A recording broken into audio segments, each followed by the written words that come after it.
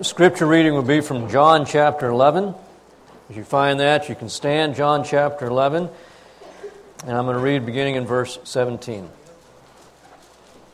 I want to thank Todd and Alex again for just a great job they're doing leading the music and ministry that is to us. Just really appreciate them so much. John 11:17. So when Jesus came, he found that he had already been in the tomb 4 days, Lazarus. Now Bethany was near Jerusalem, about 2 miles off, and many of the Jews had come to Martha and Mary to console them concerning their brother. And Martha, therefore, when she heard that Jesus was coming, went to meet him, but Mary still sat in the house. Martha, therefore, said to Jesus, Lord, if you had been here, my brother would not have died. Even now I know that whatever you ask of God, God will give you. Jesus said to her, your brother shall rise again. Martha said to him, I know that he will rise again in the resurrection on the last day. Jesus said to her, I am the resurrection and the life. He who believes in me shall live even if he dies. And everyone who lives and believes in me shall never die. Do you believe this? Let's pray. We do thank you, Father, for this day that we can celebrate all that you have accomplished for us in Christ. And that we can in our hearts and with our mouths say as Jesus did, it is finished. And we thank you, God, for that. There is nothing we can add to our salvation, nothing we need to add to it. That Jesus has done it all. Our sins have been paid for. We have been washed clean, purchased with the very blood of Christ. We are no longer our own, but we are yours. We've been born again, all who have placed their faith in Christ by the Spirit of God, born from above. And we've been given the Spirit as a pledge of that redemption and inheritance until Jesus comes again. We thank you, God, that you have given us life in your Son. And we thank you, Lord, that the moment that we placed our faith in Jesus, we entered into eternal life, never to die again. And God, we just thank you that we can gather together freely in the name of your Son.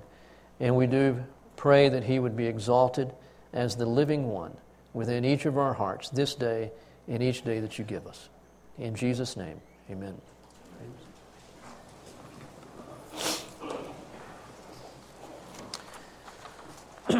Well, this is truly the event in history, the resurrection of Jesus Christ, that changed everything.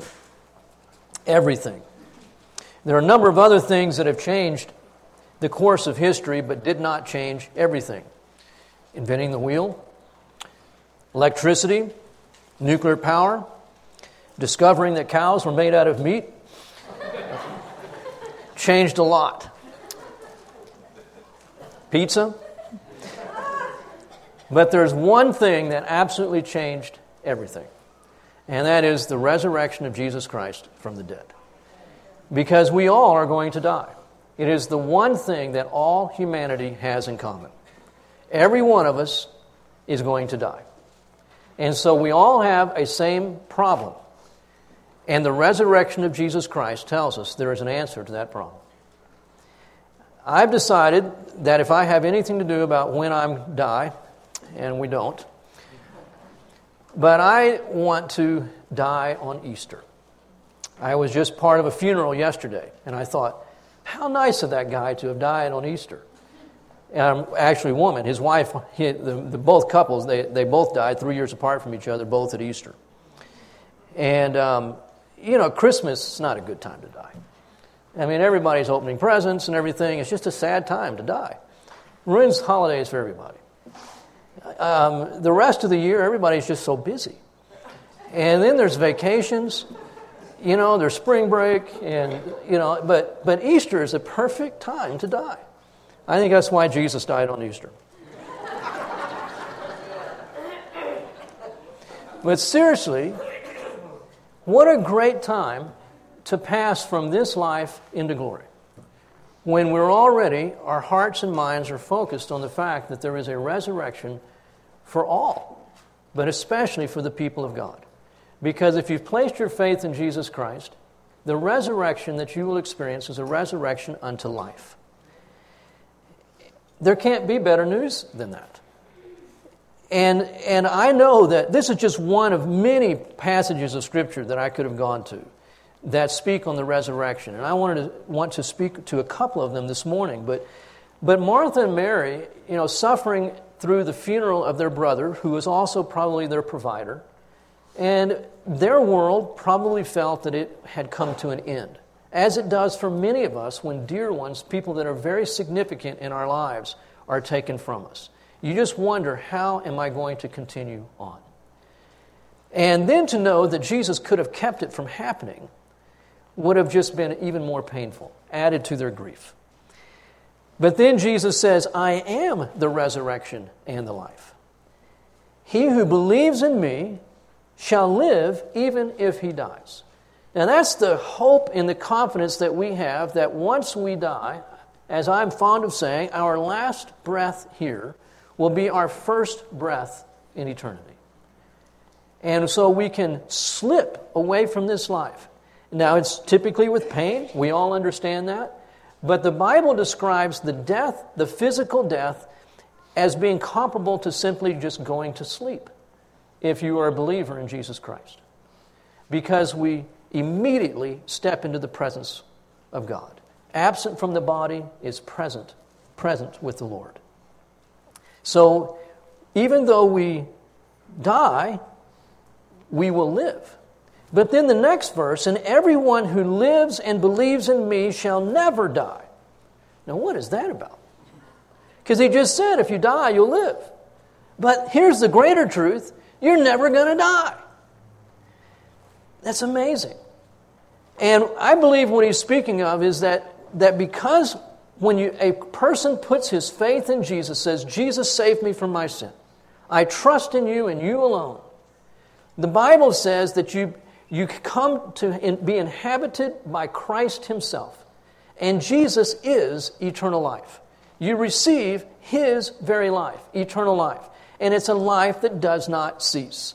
So in John chapter 5, Jesus is speaking to not dying. And he says in John chapter 5, verse 24, Truly, truly, I say to you, he who hears my word and believes him who sent me has eternal life. Not will receive eternal life when they die, but the moment you place your faith in Christ, you receive eternal life. And does not come into judgment, but has passed at that moment out of death into life. So the moment that you place your faith in Christ, you have passed out of death into life. Because life without Christ is a living death. And life with Christ is life itself. And so you immediately come into life. And the physical death is nothing in comparison to the life that we are brought into the moment we place our faith into Christ. And Revelation tells us at the very end, the end of human history, that there will be a great white throne judgment where all of hell will be brought before God, all the inhabitants of hell. And God will judge every single person who did not place their faith in Christ. And they will be cast into the lake of fire, and the Bible says, which is the second death. And that will never be the experience of those who have placed their faith in Christ. That's why Jesus can say, those who have placed their faith in him will never die, because they have passed out of judgment and into life. Amazing what God has done on our behalf. 2 Corinthians chapter 5 is another passage that deals a lot with the resurrection, and it is a passage that is often read at funerals when it tells us that absent from the body is present with the Lord. It tells us that even though this body should be torn down, we have a new body in the heavens that we shall receive. So it speaks about the resurrection of the body that all people will experience. And in a unique way, Christians, because again, they are raised unto life and not unto death. It says because of that resurrection, we live in the knowledge of God's love for us. We live in the fear of God. And in verse 9, we have as our ambition, whether at home or absent, to be pleasing to Him. For we must all appear before the judgment seat of Christ, not to be judged, but to be rewarded.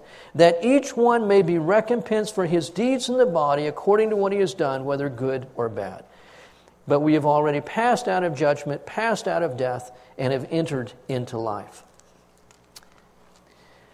I have a couple memories of Easter Sundays throughout my childhood. One of my earliest, it was Easter Sunday. We were down in Harlingen, Texas at my grandparents' home, and we were all dressed in our finest Easter Sunday dress. My little and only sister was just beautifully dressed by my mom. Nice, beautiful white dress, little black satin shoes on, and these white ruffled socks. And she was maybe 4 or 5 years old at the very oldest, probably more like 4.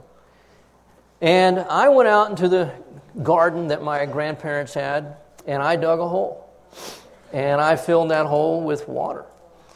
And I covered the top of the hole with leaves so that you couldn't see that there was a hole there with water. And I got my sister and one of my brothers, and we stood on either side of my sister, held her hand, and took her for a nice stroll through the yard. And we strolled her right through the garden and right over that hole. And when she fell in, she was almost up to her hips in black mud. We ran away. My sister ran into the house crying. And her beautiful white dress and white ruffled socks had been ruined. And my brother and I got an Easter Sunday spanking. I remember that Easter vividly. I also remember an Easter, and it may be because that first Easter showed me very clearly that I am a sinner who needs a Savior. And my father lovingly reinforced that truth. I think it might have been the next year. I don't know for sure. But it was sometime not long after that Easter Sunday that on an Easter Sunday, I heard a pastor in church preach on the sufferings of Jesus. I don't think he ever mentioned the resurrection of Christ. But he did a great job talking about how much Jesus endured for us. And as a 10-year-old boy, it made a major impact on me. God knew what I needed to hear. And I went home, and that night I couldn't sleep. All I could think on was how much Jesus had suffered for me. And by the Spirit of God, I understood that it was not just Him dying for the world. It was Him dying for Charlie. And I also, by the Spirit of God, understood that He did it because He loved me. And having never heard what it meant to receive Christ or to become a Christian, in bed that night, I said, Jesus, I want you to love me. And I believe I heard Him say in my heart, I do love you, and I will love you. And I truly believe that is the night that I became a child of God. And that brings me to 2 Corinthians chapter 5, verse 14. For the love of Christ controls us. This is not our love for Christ. This is His love for us. Christ's love for us controls us. Having concluded this, that one died for all, therefore all died. An amazing thing. God so loved the world that He gave His only begotten Son, that whosoever should believe in Him should not perish, but have eternal life. God loved this world, and Jesus, the Son of God, loved this world. And He gave Himself to us because He loves us. If we don't think with marvel and awe on the death and resurrection of Jesus Christ, it may be because we think too highly of ourselves. I think if we truly understood how God sees us, though we have been made in the image of God and we are loved by God, without Christ, we are helpless, ungodly, we are at enmity with God, we are sinners, and we have no hope. A people whose every thought and inclination is toward evil. Jesus willingly took our iniquity upon Himself because He loves us.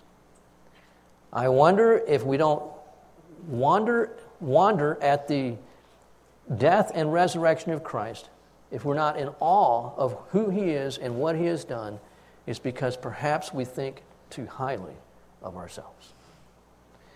Someone might perhaps die for a righteous man, Paul says, but while we were yet unrighteous, Jesus died for us. Or it may be that we think too little of the cost that Jesus paid. A separation from the Father and taking an eternity's worth of punishment for sin upon Himself. What He endured was much worse than the cross. And we can't imagine enduring the cross. It was itself the most, and still remains, the most brutal form of execution that man has ever devised. And if there's anything man has been creative about, it's how to kill each other. And there is no more painful form of execution than the cross. And yet the separation from His Father, taking sin upon Himself and becoming sin, was infinitely more than what the cross was. He loves us. And we ought to be controlled in everything we say, do, and think in the knowledge of that. I have heard a couple of school teachers say to me they can always tell which kids come from homes where they are loved and homes where they are not loved on the very first day of class. The way the children behave, how they conduct themselves with other children, they say they immediately can tell which children come from loving homes. Because unconsciously, all of their behavior is being governed by the fact that they come from a secure, loving home. And we ought to be controlled in all that we do every day in the knowledge that Jesus gave Himself for us and has risen from the dead. Verse 15, He died for all, that they who live should no longer live for themselves, but for Him who died and rose again on their behalf. Therefore, from now on, we recognize no man according to the flesh. Even though we have known Christ according to the flesh, yet now we know Him thus no longer. I think that one of the things that Paul's getting at here is that Jesus didn't just die for those that He favored, those some and not others. He died for the whole world, irrespective of their race, their religion, their ability. He took none of that into consideration, and He died for every single individual. He loves all. So much of the time, our love is a prejudicial love. It's based on what we receive from others, how they treat us, what we can get from them. And we love them according to the flesh, rather than as God loves them with no respect to the flesh. None whatsoever. But understanding how He loves us, it governs us, controls us, influences us to love others as He has loved us. So now, we no longer recognize others or judge others or relate to others according to the flesh. It just doesn't matter. God didn't love me according to my flesh. Why should I love others according to their flesh? We love as we've been loved. This is something to get a hold of. Because I know that if you're anything like me, no matter how long you've been a Christian, you still wonder if you're lovable because of your flesh. Well, good news, you're not. None of us are. In fact, if it's only my flesh that God's looking at, my humanity, not just my, and flesh is more than just sin. It includes sin, but just my humanity, if that's the drawing card for God to love me, then there is no reason for Him to love me. He loves me for what's in His heart, not for what's in my heart, not for how I perform or fail to perform. He loves me. And so I need to no longer recognize myself according to the flesh. You're a good boy today, Charlie. Oh, God loves you today. You're a bad boy today, Charlie. Oh, maybe God doesn't love you today. I don't know why anybody else should love you today. You've been ugly today. It's a great thing about families, is that we have to love each other, at least in theory, even when we're ugly, right?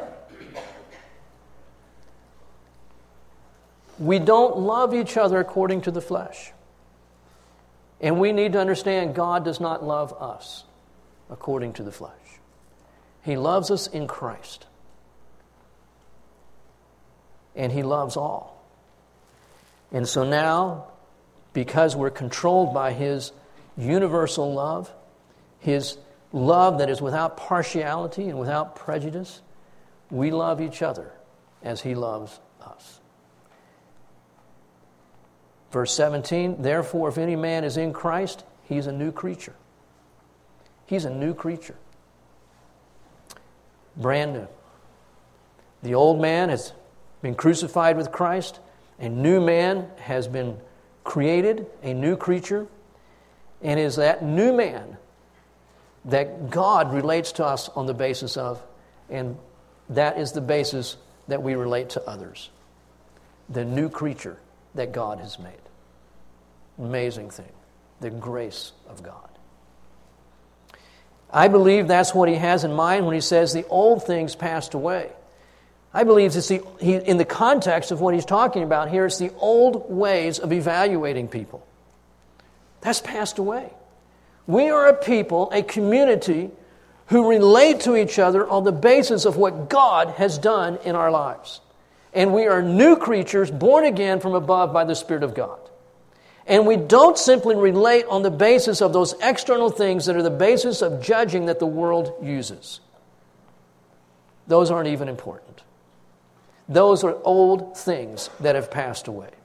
So in other contexts, it's all about, common interest, common resources, whatever, just all the commonalities that you can imagine that we have in mind.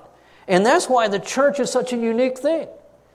We are such a mixed lot that comes together in the name of Jesus, and it simply doesn't matter when we are being controlled by the love of God, what a person's background is, what his financial status is, what his color is, what his education is. It doesn't matter because we relate to each other in Christ as Christ relates to us. The love of God controls us. We are new creatures in Christ, and it is on that basis that we relate to each other. Now, as I was looking over this passage and meditating and thinking on it, I realized, this one verse here can be a bit problematic. Verse 14, where it says we conclude that He died for all, therefore all died. Verse 15, and He died for all that they who live should no longer live for themselves. So we have to be a little careful here, and I don't want to go off on too long of a tangent, but this is important here. And he says that He died for all, therefore all died. What does that mean? And there's a tendency here, because it is a difficult passage, to want to make this passage say some things that it's not saying. And always the simplest thing is just to let it be simple, let it say what it says, and stand and let it fall where it falls. And so I think it just truly means what it says. Jesus died for all. Every single man, woman, boy, and girl who has ever lived and ever will live, Jesus died for them all. And that means that in God's economy, as Jesus gave Himself for all men, God sees every man as having died in Christ. But does that mean that He sees every man, woman, boy, girl, and child, every person saved? And see, don't say too much. The next verse seems to make a differentiation where it says in verse 15, He died for all, that, here's the exception, or the differentiation, that they who live, so everybody, Jesus died for all died with Him. So when Christ died, again, this is the picture of Jesus being the last Adam, or the second Adam. When Adam sinned, all of humanity was in Adam and sinned with Adam. When Jesus died, all of humanity was dying with Jesus, is what the Scripture's saying. But it doesn't mean that all humanity was made alive with Jesus. So it makes that distinction here in verse 15. He died for all so that they who live, because not all will live, that they who live should no longer live for themselves, but for Him who died and rose again on their behalf. So in other words, he's speaking of a universal death. Jesus died for all men, and all men universally died with Him. But he is not speaking that universally all men come to life with Him. So that got me to thinking, how much does Scripture say in this thought here of universality? We know, and there will be no dispute on this, universally, the Scripture says, all have sinned, and the wages of sin for all is death. Romans 3:23, for all have sinned and fall short of the glory of God. If you don't think that's true of you, go ask your parents. Go ask your spouse. Ask your children. And God will show you that you are a sinner who falls short of the grace of God. There is no exception to that. The Scripture tells us of the universal desire of God. We've been looking at 1 Timothy 2 recently in church. We'll go back to that after this Sunday. 1 Timothy 2:4. God our Savior desires all men to be saved and to come to the knowledge of the truth. 2 Peter 3:9. The Lord is not wanting any to perish, but for all to come to repentance. Acts 17:30, therefore, having overlooked the times of ignorance, God is now declaring to men that all everywhere should repent, because He has fixed a day in which He will judge the world in righteousness through a man whom He has appointed, having furnished proof to all men by raising Him from the dead. I think these are just a few of the many verses that I could be reading this morning. It is clear, Scripture says, all men are sinners and fall short of the glory of God. It is clear that Scripture says God desires all men to be saved. Jesus makes a universal offer of rest or a universal offer of salvation to all men. Matthew 11:28, one of many verses. Come to me, all who are weary and heavy laden, and I will give you rest. He speaks, Jesus does, of a universal drawing of all men. In John 12:32, if I be lifted up, speaking of His crucifixion, I will draw all men to myself.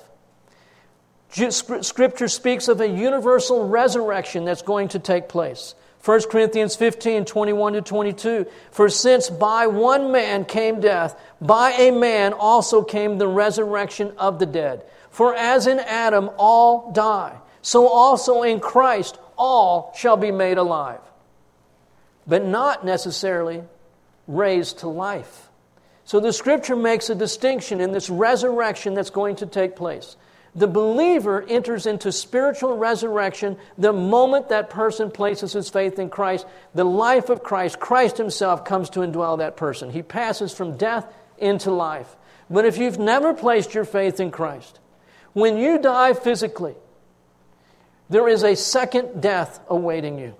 This is what Scripture says. As one person has has described it, and it's a great way to describe it, either you are going to be born twice and die once, or you are going to be born once and die twice. That is what the Scripture portrays for us. If you have not received Christ, then you have not entered into the new birth of the Holy Spirit, which only He can accomplish. And I know if you haven't received Christ, it just seems like, what is that guy even talking about? And Jesus says, I know these things are hard to understand, just like a man can't understand the coming and going of the wind. It takes the Spirit of God. But one thing you should be able to understand, you're a sinner, and you fall short of the grace of God and the glory of God. And there is only one Savior from sin, and that is Jesus Christ. And I can tell you on the authority of God's Word, that if you say, Jesus, save me, my trust is in you and you alone, and I know I'm a sinner, and I know that if anybody can save me, it is only you. That God's Word says, you will be saved. And you are a child of God. And you pass from death to life. And you will know what I'm talking about. But all men, one way or another, are going to be raised. Those who have placed their faith in Christ are going to be raised. Immediately we go into the presence of God spiritually. But the body will be raised and will be transformed into a new body. and we will be clothed with that body for the rest of eternity. Everyone else will be raised to stand before the judgment seat of God, the great white throne judgment, to be judged and to be sentenced to an eternal separation from God. The Scripture speaks of that universal judgment when it says in Acts 17:31, He will judge the world in righteousness through a man. Not some of the world, all of the world.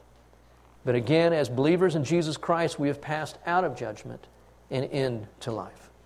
The Scripture says there will be a universal confession that Christ is Lord. Philippians 2, 9-11, For this reason also God highly exalted Him and bestowed upon Him the name which is above every name, so that at the name of Jesus every knee will bow, of those who are in heaven and on earth and under the earth, and that every tongue will confess that Jesus Christ is Lord, to the glory of God the Father. Again, I don't believe that's speaking of a universal salvation, but it is saying there will be a universal confession. Those who do not confess that Jesus is the Lord now, there is a day coming in eternity when they will bow their knee and they will say, Jesus is Lord. I believe the Scripture speaks very clearly of a universal death and atonement of Jesus Christ. John 1:29, John the Baptist says, Behold, the Lamb of God who takes away the sin of the world. John 3:16 that I've already quoted, For God so loved the world that He gave His only begotten Son, that whoever believes in Him should not perish but have eternal life. Romans 5:18, So then as through one transgression there resulted condemnation to all men, even so through one act of righteousness there resulted justification of life to all men. 2 Corinthians 5:14, where we are now, For the love of Christ controls us, having concluded this, that one died for all, therefore all died. 1 Timothy 4:10, the living God who is the Savior of all men, especially of believers. 1 John 2, verse 2, He Himself is the propitiation for our sins, and not for ours only, but also for those of the whole world. There is a universal sin and death, a universal desire of God, a universal offer of rest, a universal drawing of Christ, a universal resurrection, a universal judgment, a universal confession that Jesus is Lord. And He died universally for all. But none of those truths should lead us to think that there will be a universal salvation. The Scripture says, As many as received Him, to them He gave the right to become children of God. The Scripture says, Whosoever believes in Him should not perish, but have eternal life. The Scripture says, For if by the transgression of the one death reigned through the one, much more those who receive the abundance of grace and of the gift of righteousness will reign in life through the one, Jesus Christ. The Scripture says, He died for all, so that those who live should no longer live for themselves, but for Him who died and rose again on their behalf. Jesus says in Matthew 25, Those who go away into eternal punishment, but the righteous into eternal life. There are two destinies, not one. And finally, Revelation 20, 11-15, that I've already been alluding to. Then I saw a great white throne, and Him who sat on it, from whose presence earth and heaven fled away, and no place was found for them. And I saw the dead, the great and the small, standing before the throne, and books were opened, and another book was opened, which is the book of life, and the dead were judged from the things which were written in the books according to their deeds. And the sea gave up the dead which were in it, and death and Hades gave up the dead which were in them, and they were judged, every one of them according to their deeds. Then death and Hades were thrown into the lake of fire. This is the second death, the lake of fire. And if anyone's name was not found written in the book of life, he was thrown into the lake of fire. There is no greater day than Easter. Jesus has risen from the dead. It is good news for all humanity. But unless Jesus' death and resurrection is personally appropriated, all that He's done will not bring you into life until you humbly, honestly before God, just simply come to Jesus and say, Jesus, save me, a sinner. And the Scripture says, no one who places their faith in Him will be disappointed. He is the Savior of this world. And folks, once we have placed our faith in Christ, I pray that increasingly we would truly have our hearts illumined to knowing the significance of His resurrection, as Paul prayed. And that we increasingly would have our hearts each and every day controlled by the knowledge that He loves us. I understand life is hard, and I don't understand it as well as many of you do. But I know that there is nothing in this life that can overcome the love of God. Nothing in this life that can separate us from the love of God. And that He would have us to have every thought about ourselves controlled by His love for us. Every thought about our brothers and sisters in Christ controlled by His love.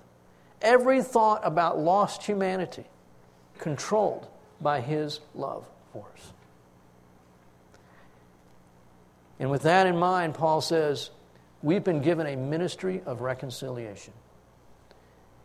And the last thing God would want is for us to come together on a Sunday morning in the name of Jesus Christ and to leave thinking of no one but ourselves. We have been given a ministry of reconciliation. He says, namely, verse 19 of 2 Corinthians 5, that God was in Christ reconciling the world to Himself, not counting their trespasses against them, and He has committed to us the word of reconciliation. And that means we have been made ambassadors of Jesus Christ. Verse 20.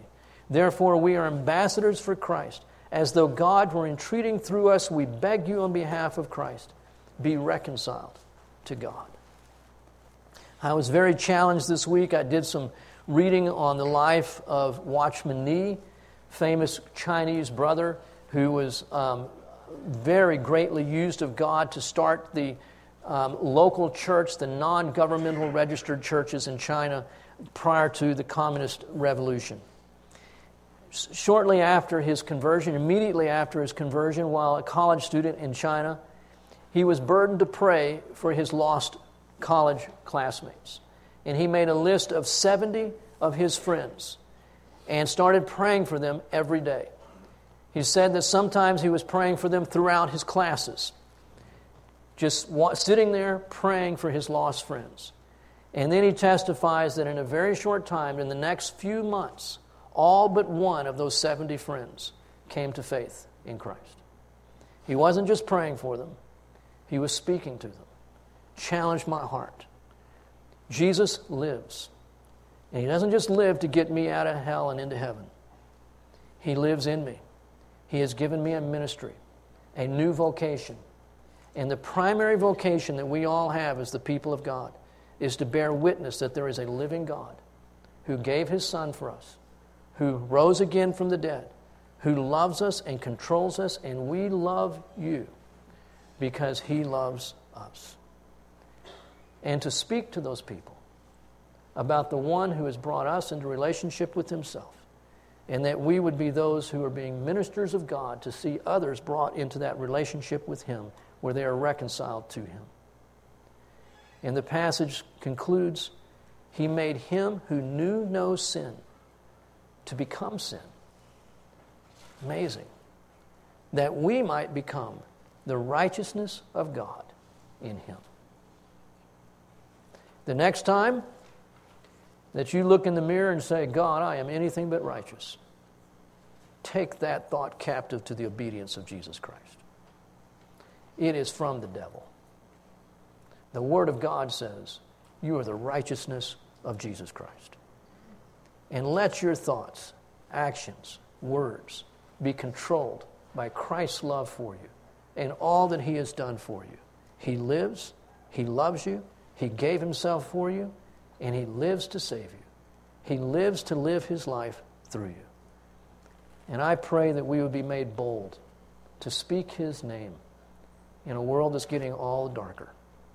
Speak the name of Jesus and tell this world Jesus loves you and He gave Himself for you. I'll close this in prayer. Lord, I do thank You